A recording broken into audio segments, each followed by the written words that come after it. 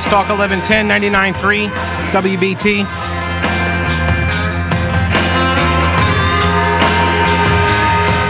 Talking about the border, a little bit about fentanyl, talking about impeachment, but also Attorney General Merrick Garland has assigned the U.S. Attorney in Chicago to review documents marked classified that were found at the Penn Biden Center for Diplomacy and Global Engagement, the PBCDGE, or as I like to call it, the PBCDGE. It's in Washington. Two sources with knowledge of the inquiry told CBS News the roughly 10 documents are from President Biden's personal stash. No, it's from his vice presidential office at the center. CBS News has learned the FBI is also involved in the U.S. Attorney's inquiry. We'll get into more of that in a moment. Let me get to some of the callers who are hanging on the line from the last hour. Hello, Don. Welcome to the show. What's going on? Yes, hello there. How are you? Well, I had a question about the border. Sure. I don't understand why. I watch these videos on TV. I guess they're drone videos of these airboats running up and down the Rio Grande. Mm. And I understand that the center line of the Rio Grande is the United States-Mexico border. So when those coyotes bring those people across, why don't we take those people into custody? Those coyotes. When they're breaking the law by coming here, and we could just leave. Then sometimes we help them unload the boat or whatever. I don't think that the coyotes, and for folks who aren't aware, like namely like lefties, these are not like animals. These aren't the coyote, the animal, like the dog thing. These are people that act as... I know they're people. Yeah, I know you do. That, but they call them coyotes. Correct. I know you do, Don. You used it correctly, but there are literally people that I've had discussions with, and so they don't realize. Like there was some famous one who put on Twitter, "Why are these animals bringing people across?" Like no, they're literally people that are bringing people. I don't think the coyotes actually cross over the border. I don't think they actually make it into America for precisely the reason that you just said, that they don't want to get taken into custody. Well, is the center line of the United States and Mexico border the center line of the river? I believe that's correct. I don't know in all the entire border. I don't know, but I think that they are astute enough that they don't cross themselves. They take the people up to where they can get them, and then they say, now just walk across. And usually our guys will be on our side, and they'll just be there, and they just take them all into custody if they're there. But a lot of times we don't have enough personnel to even pick them up, which is the point of the wall. Well, I watched a video just the other day of this drone, I guess, was following the airboat down the river. Yeah. And when he got down to the river, got down to the end, and the airboat turned around, this person was bringing these people across, and the airboat just sat there, watched him take them to the bank, and then he started back, and they just let him go back. Mm. If he crosses that line, we ought to be able to take him into custody because he's the one that knows the shallow places in the river. I agree. To bring them across. Yeah, he's a human trafficker. They don't always come straight across. They come on an angle.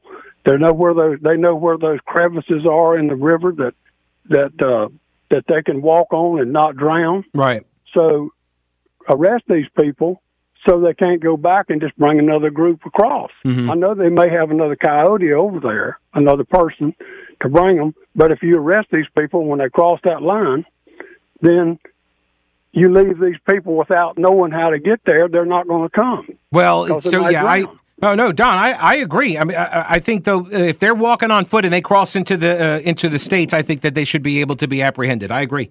I appreciate the call. Now, I'll tell you what the argument is going to be from the other side will be that if you take them into custody and now nobody knows how to get across the river, you're going to have a lot more people drowning on their way here, and that's going to create a humanitarian crisis.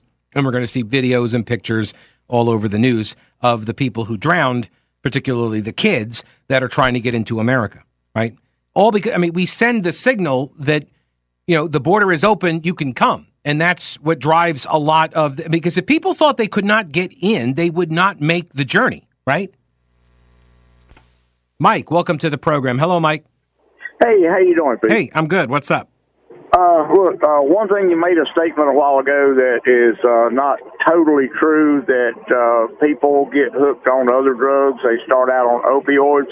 I am a pain patient, will be for the rest of my life because of the injury I received at work. Mm-hmm. And, I belong to a group called Pain Matters, and the opioids are not what is causing all these deaths, and it's not what's causing. I didn't say it causes. I didn't say it causes all the deaths. I said a lot of the people that get hooked, because somebody asked, why would somebody get hooked on fentanyl? And I said a couple of reasons, right? One is that it's laced in drugs. Another is that people get hooked on opioids or heroin, and then they progress to fentanyl. So there are all sorts of reasons. Right. Well, getting past that. All right. Joe Biden invited these people to come. You listen to when he was running for office and at his first couple of speeches as president, he invited all these people to come. All right, his family has been given over $15 million by anonymous donors. He has also been given millions of dollars by the Chinese and by the Russians for what? Absolutely nothing. He pulled out of Afghanistan, left millions of dollars, equipment, guns, and everything else. He actually helped the Afghanis, by leaving all this stuff. No, the Taliban. He helped the Taliban. I don't think he helped the Afghanis. Yeah, I don't think he helped the Afghanis very much. I think he helped the Taliban with leaving all of the equipment. Yes, that's my point. Maybe I used the wrong terminology. But the Chinese, moved right in and took over that Air Force base. Mm-hmm. Biden has done nothing but help the Chinese. Why is he not being charged with treason? Because what he has committed is treason. Who would bring those charges? Yeah, that's what I'm Congress. Do you think that? So what?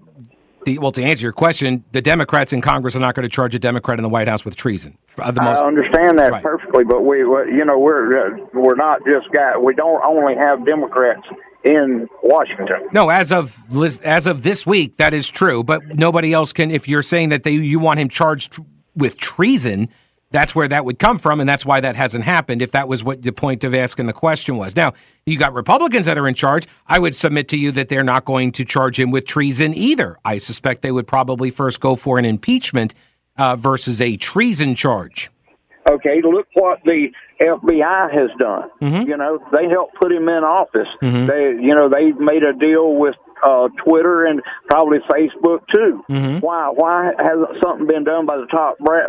But done to the top brass of the FBI. So, well, again, because the people that were in charge of holding the FBI and the intelligence communities accountable for those types of transgressions, they were the ones that benefited from those transgressions. So it was not in their interest to do anything about it. Now you've got a new Republican Congress. And in fact, yesterday they created a church-style commission that's now going to investigate the abuses of Americans at the hands of the federal government.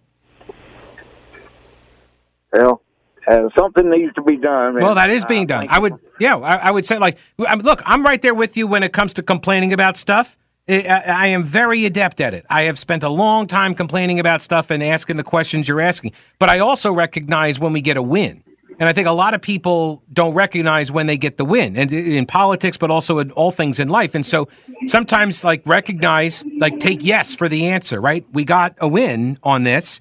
They're going to investigate. Now, I don't know if that means that we get some satisfaction out of it at the end. I don't know. We'll see what happens. But right now, I'm going to take the win. I'm going to be happy that someone's looking at it. I'm going to be happy that we've now got people that are going to examine. You got a guy who filed impeachment articles against the DHS Secretary Mayorkas.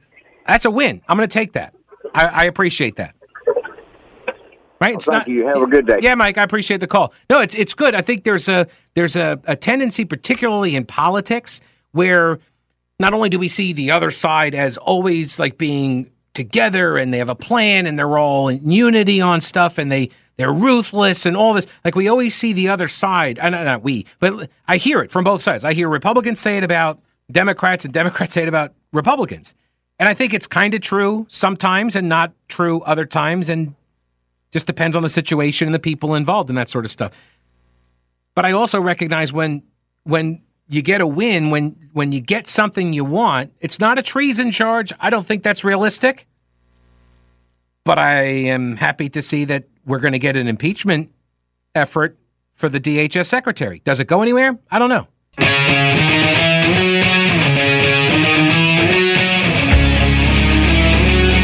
News Talk 1110 99.3 WBT.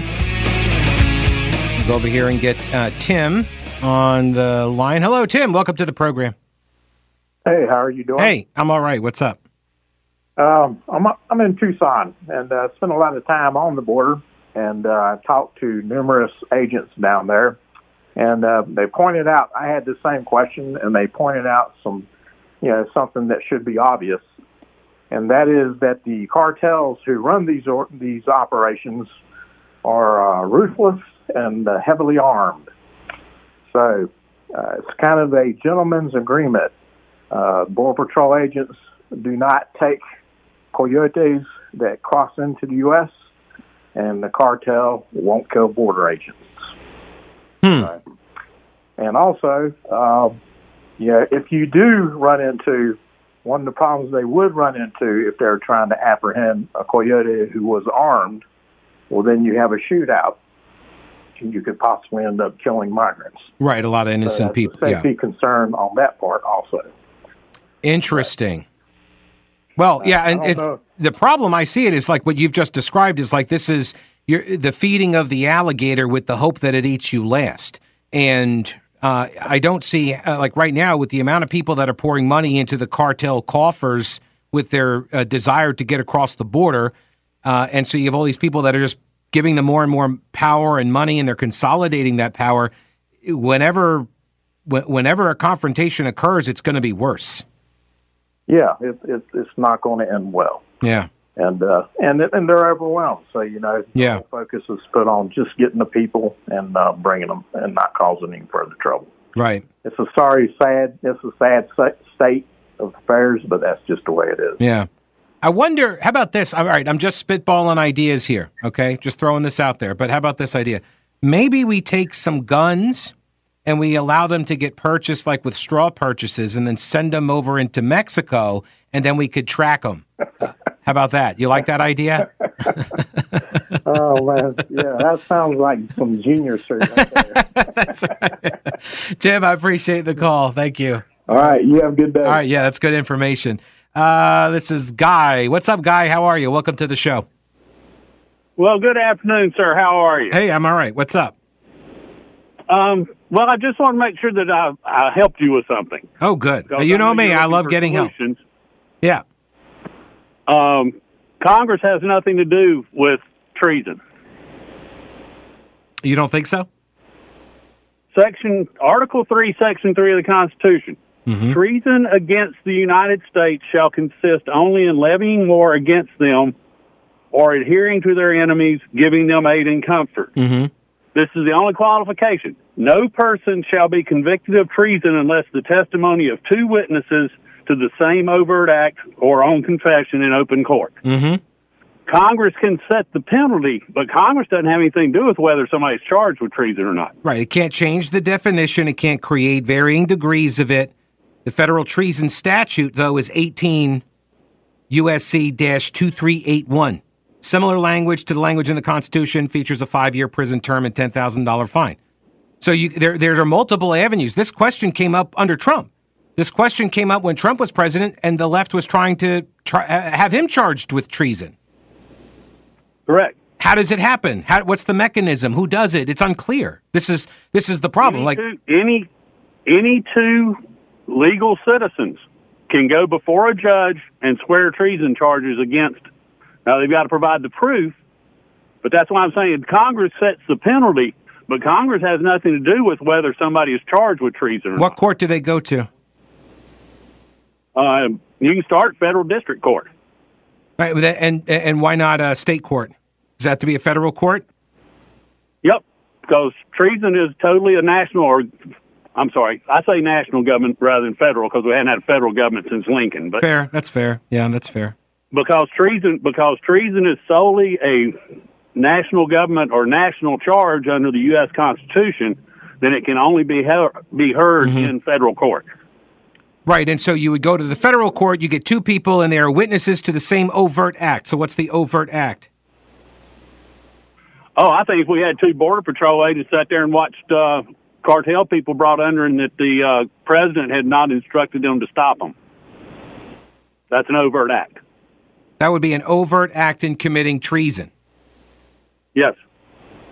Yeah, okay. I mean, good luck. That's providing aid and comfort to our enemies. Right. So, good luck trying to make that argument. I don't think it flies. I'm not a lawyer. Are you? Wait, are you a lawyer? No, sir, I'm not. Okay, I'm all just a person who has spent 30 years studying the Constitution. No, I understand, but this is my point.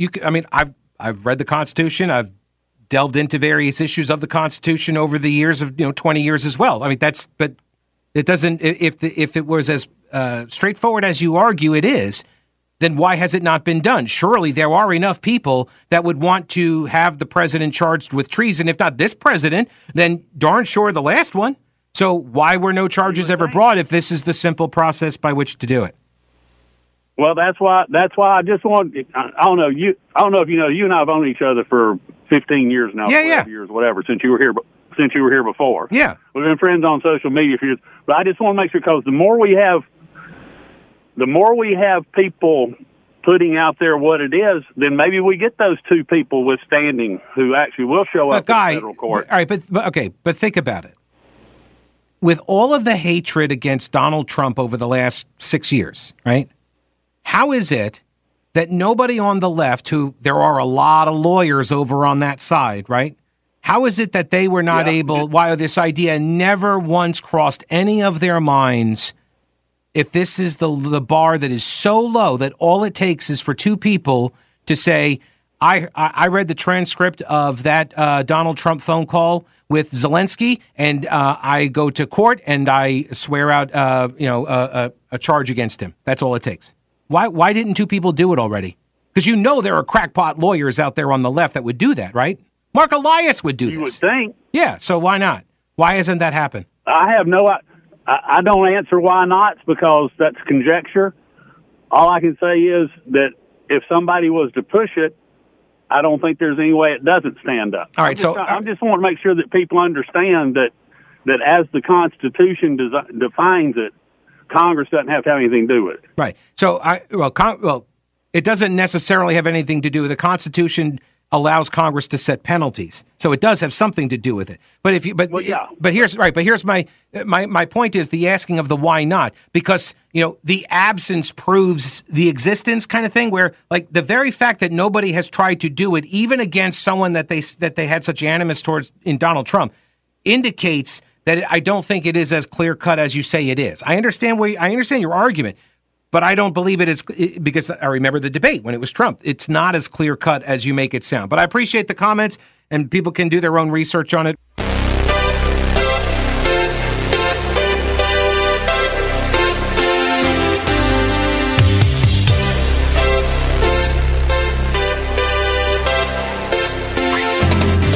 News Talk 1110 99.3 WBT.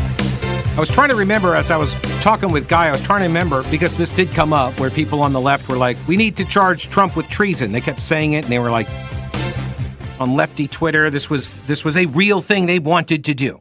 And I remember tracking it down, trying to figure out, like, how does that work? What does it look like? Is it legal? Whatever. And so I was kind of going through it. Here it is, the National Constitution Center. They have a write-up on this, Article 3. And it says the court construed. So you got two things: levying war against the U.S., obviously treason, right? But the other one, and by the way, this was crafted with the idea being in mind that this was for an American citizen, not the president, although the president is a citizen, yes, but this was like designed for citizens, right? To talk about the American people.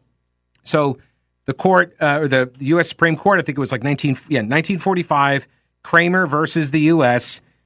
They looked at this Section 3, the treason clause, and you got two components: levying war and then aiding and abetting, or aid and comfort, I should say, right?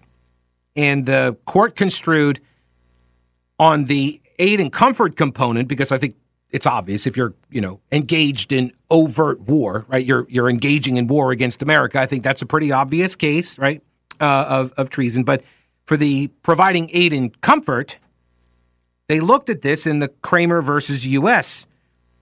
case involved an incident, the Nazi saboteur affair. Kramer was prosecuted for treason for allegedly helping German soldiers who had infiltrated American soil during World War II. In looking at the conviction, the Supreme Court explained that a person could be convicted of treason only if he or she adhered to an enemy and gave that enemy aid and comfort. And the court explained a citizen intellectually or emotionally may favor the enemy and harbor sympathies or convictions disloyal to this country's policy or interest, but so long as he commits no act of aid and comfort to the enemy, there is no treason. On the other hand, a citizen may take actions which do aid and comfort the enemy, like making a speech critical of the government or opposing its measures, profiteering, striking in defense plants or essential work, and the 100 other things which impair our cohesion and diminish our strength. But if there's no adherence to the enemy in this, if there's no intent to betray, there is no treason. I think that's the key. This is why I asked Guy, why hasn't anybody done it? This is why. Right? The absence of anybody pursuing this kind of charge proves it is not as easy as I think Guy was making it out to be, because Guy's looking at the Article 3, Section 3, and it's like, well, that's all it says, right? But there is Supreme Court precedence on this, and it says, in other words, that you have to have both concrete action and an intent to betray the country before a citizen could be convicted of treason. Expressing traitorous thoughts or intentions alone does not suffice. And in order to guard against the prospect that that the government could use false accusations of treason against political opponents, right? It says that the offense can only be proven by an open confession in court or testimony of two witnesses to the same overt act. And so that language, the overt act requirement, it was designed to limit the kind of substantive behavior treason could punish. And so, only conduct, not just expression. And to ensure that the conduct itself demonstrated a defendant's intention to betray the U.S. Believing that no witness could meaningfully testify to a defendant's internal state of mind, the Kramer court made clear that the defendant's disloyal intent must be evident from the witnessed acts themselves. The government would have to prove that each overt act, quote, actually gave aid and comfort to the enemy. Two-witness requirement was geared to raising the bar to prosecution.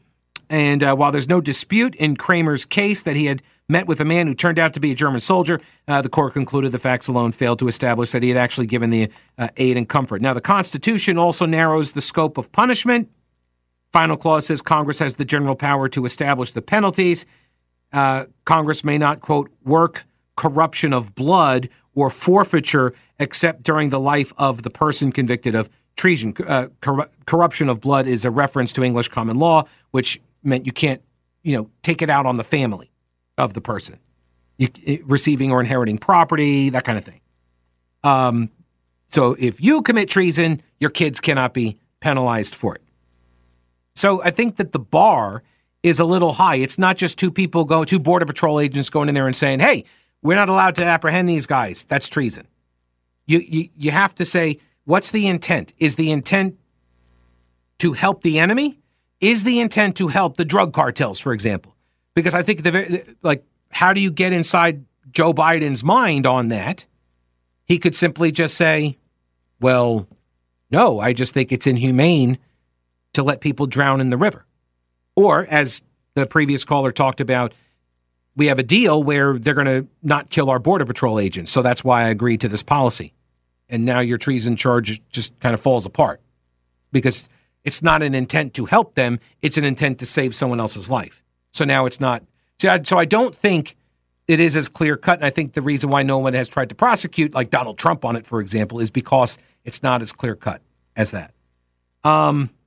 But what do I know, man? I'm just a radio host.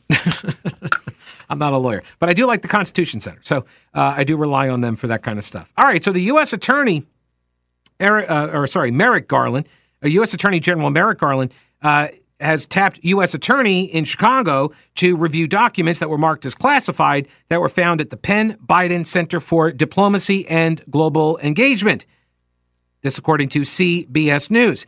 10 documents, roughly, found at Biden's vice presidential office that's located at the center. The material was identified by personal attorneys for Biden on November 2nd, just before the midterm elections. Surprisingly, this information did not get leaked. Isn't that amazing? Just before the November 2nd election, this information doesn't get leaked out. The documents were discovered when Biden's personal attorneys were packing files that were housed in a locked closet to prepare to vacate office space in D.C. This, according to Richard Sauber, the special counsel to the president. The documents were contained in a folder that said classified information that I shouldn't have. That was the label. It was in a, no, I'm kidding. It didn't say that. It was in a box with other unclassified papers. The sources told CBS News neither that they did not say what the documents contained nor the level of classification. But they say it totally didn't have nuclear secrets because we remember that was the big deal with Trump stuff, right? They were like, it's got nuclear secrets. So they're clear to point that out. It did not have that. Now, President Biden, where is that quote here? Oh, here it is. He says, quote, people know I take classified documents. So I think that's pretty open and shut. People know I take classified documents. Oh, sorry. He goes on to say classified information seriously. Oh, all right. That's the rest of the sentence. Never mind. People know I take classified documents, classified information seriously. So he takes it seriously. He's not saying he takes it. He says he takes it seriously. I should have just pulled the soundbite. I take documents. I knew it, Sandy Burglar.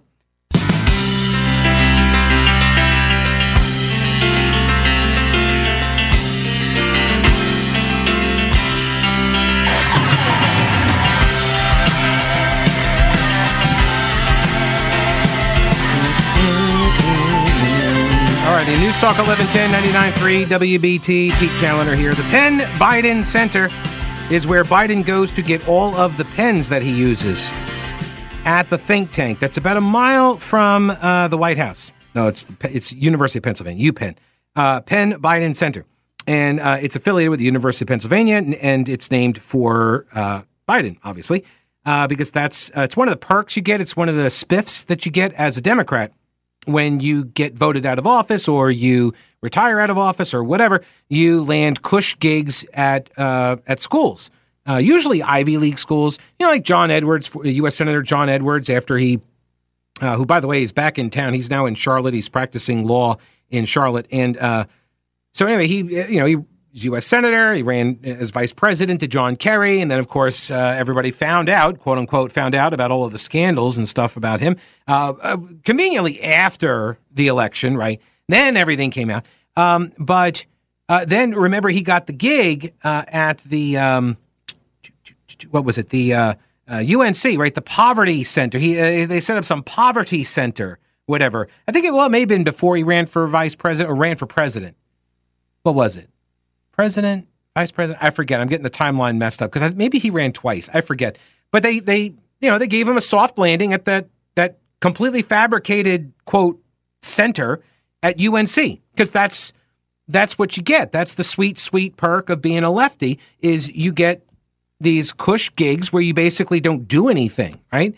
And I know he didn't do anything because after he was back into the political fray, the whole thing shut down. So. And same thing here. You got the Penn Biden Center, and so now he's president, and they're like, okay, close up shop. No more think tank in here. We don't want any thinking to start occurring on site. Not that it did before. But the Presidential Records Act requires all presidential and vice presidential documents be turned over to the National Archives, according to CBS News. There are special protocols to keep classified information secure. Biden learned about the presence of the documents when his lawyer reported them to the White House counsel's office in November. A source familiar said the president is unaware of the content. Unaware of their contents. Yes, unaware of their contents or who his own lawyer is. The documents are believed to be currently held in a secure location held by top men. President Trump suggested, hey, you know what? Maybe we need to raid all of Biden's homes. Maybe with a thorough search of Jill Biden's closet. Sorry, Dr. Jill. Doctor. You call her Dr. Jill. Former President Trump went on to make the comments on the Truth Social platform that he owns. Incoming House Judiciary Chairman Jim Jordan wants to know what the documents are before determining whether the committee should investigate further. But he says it's always one set of rules for Trump. They literally raided his home 91 days before the midterms, and a different standard seems with President Biden. So we'll go from there. Now, I have seen since this story was published by CBS News that the House Republicans have moved to investigate this now. Biden appeared on 60 Minutes in September. So while the documents were being held at his think tank, and he was asked for his reaction to a photo showing the documents that were recovered at Mar-a-Lago. By the way, did we get a photo of the documents recovered from Penn Biden Center? Did we get that? Have we seen the pictures all laid out on the floor with the terrible carpet, right? We seen those? No, we haven't seen it. And Joe Biden told 60 Minutes, and then he went on to say how that could possibly happen, how anyone could be that irresponsible. And it's just totally irresponsible. So which is more irresponsible? I mean, I know, like maybe I'm getting a little too specific on the definition of words here, but what's more irresponsible? Is it taking documents that you believe are unclassified and are yours and you have a right to, and you begin arguing with the archivist who hates your guts, and you're arguing with them that, like, no, I should have these and you don't have any right to keep me from having them. I declassified them. They're mine. And so is that irresponsible? More or less so than, I don't know what documents I might have. Which is more irresponsible, really? I had no idea that this stuff was in there. Oh, really? It's about Ukraine? Like, of course it's about Ukraine. This is the same thing with, like, the special group of people at the FBI, like Peter Strzok and Lisa Page and Sussman and Baker and Comey, like all of these same guys that are all, Weissman, they're all at the center, right? It's like a TV show, a bad one. And they're the core, they're the unit, and they're always involved in all the most highest profile cases. All of them. They're the team. It's the same thing. It's the same thing. There's always some connection with Ukraine. Like, if I didn't know any better, I would suspect that, I don't know, something's going on with Ukraine. There may be some connection here with Biden and Ukraine. Have you heard this before? We might want to look into this, fellas. I'm just saying. You got Biden. He went over to Ukraine, made that threat. You got the Ukrainian president chatting it up with Trump. They impeached Trump over it. They got the Ukraine war. We're giving a lot of money. And now you got Biden and Hunter Biden's deals with Ukraine. And now he's got files on Ukraine. I'm just saying. Yeah, it's all coincidence, probably. I'll see you tomorrow. Don't break anything while I'm gone.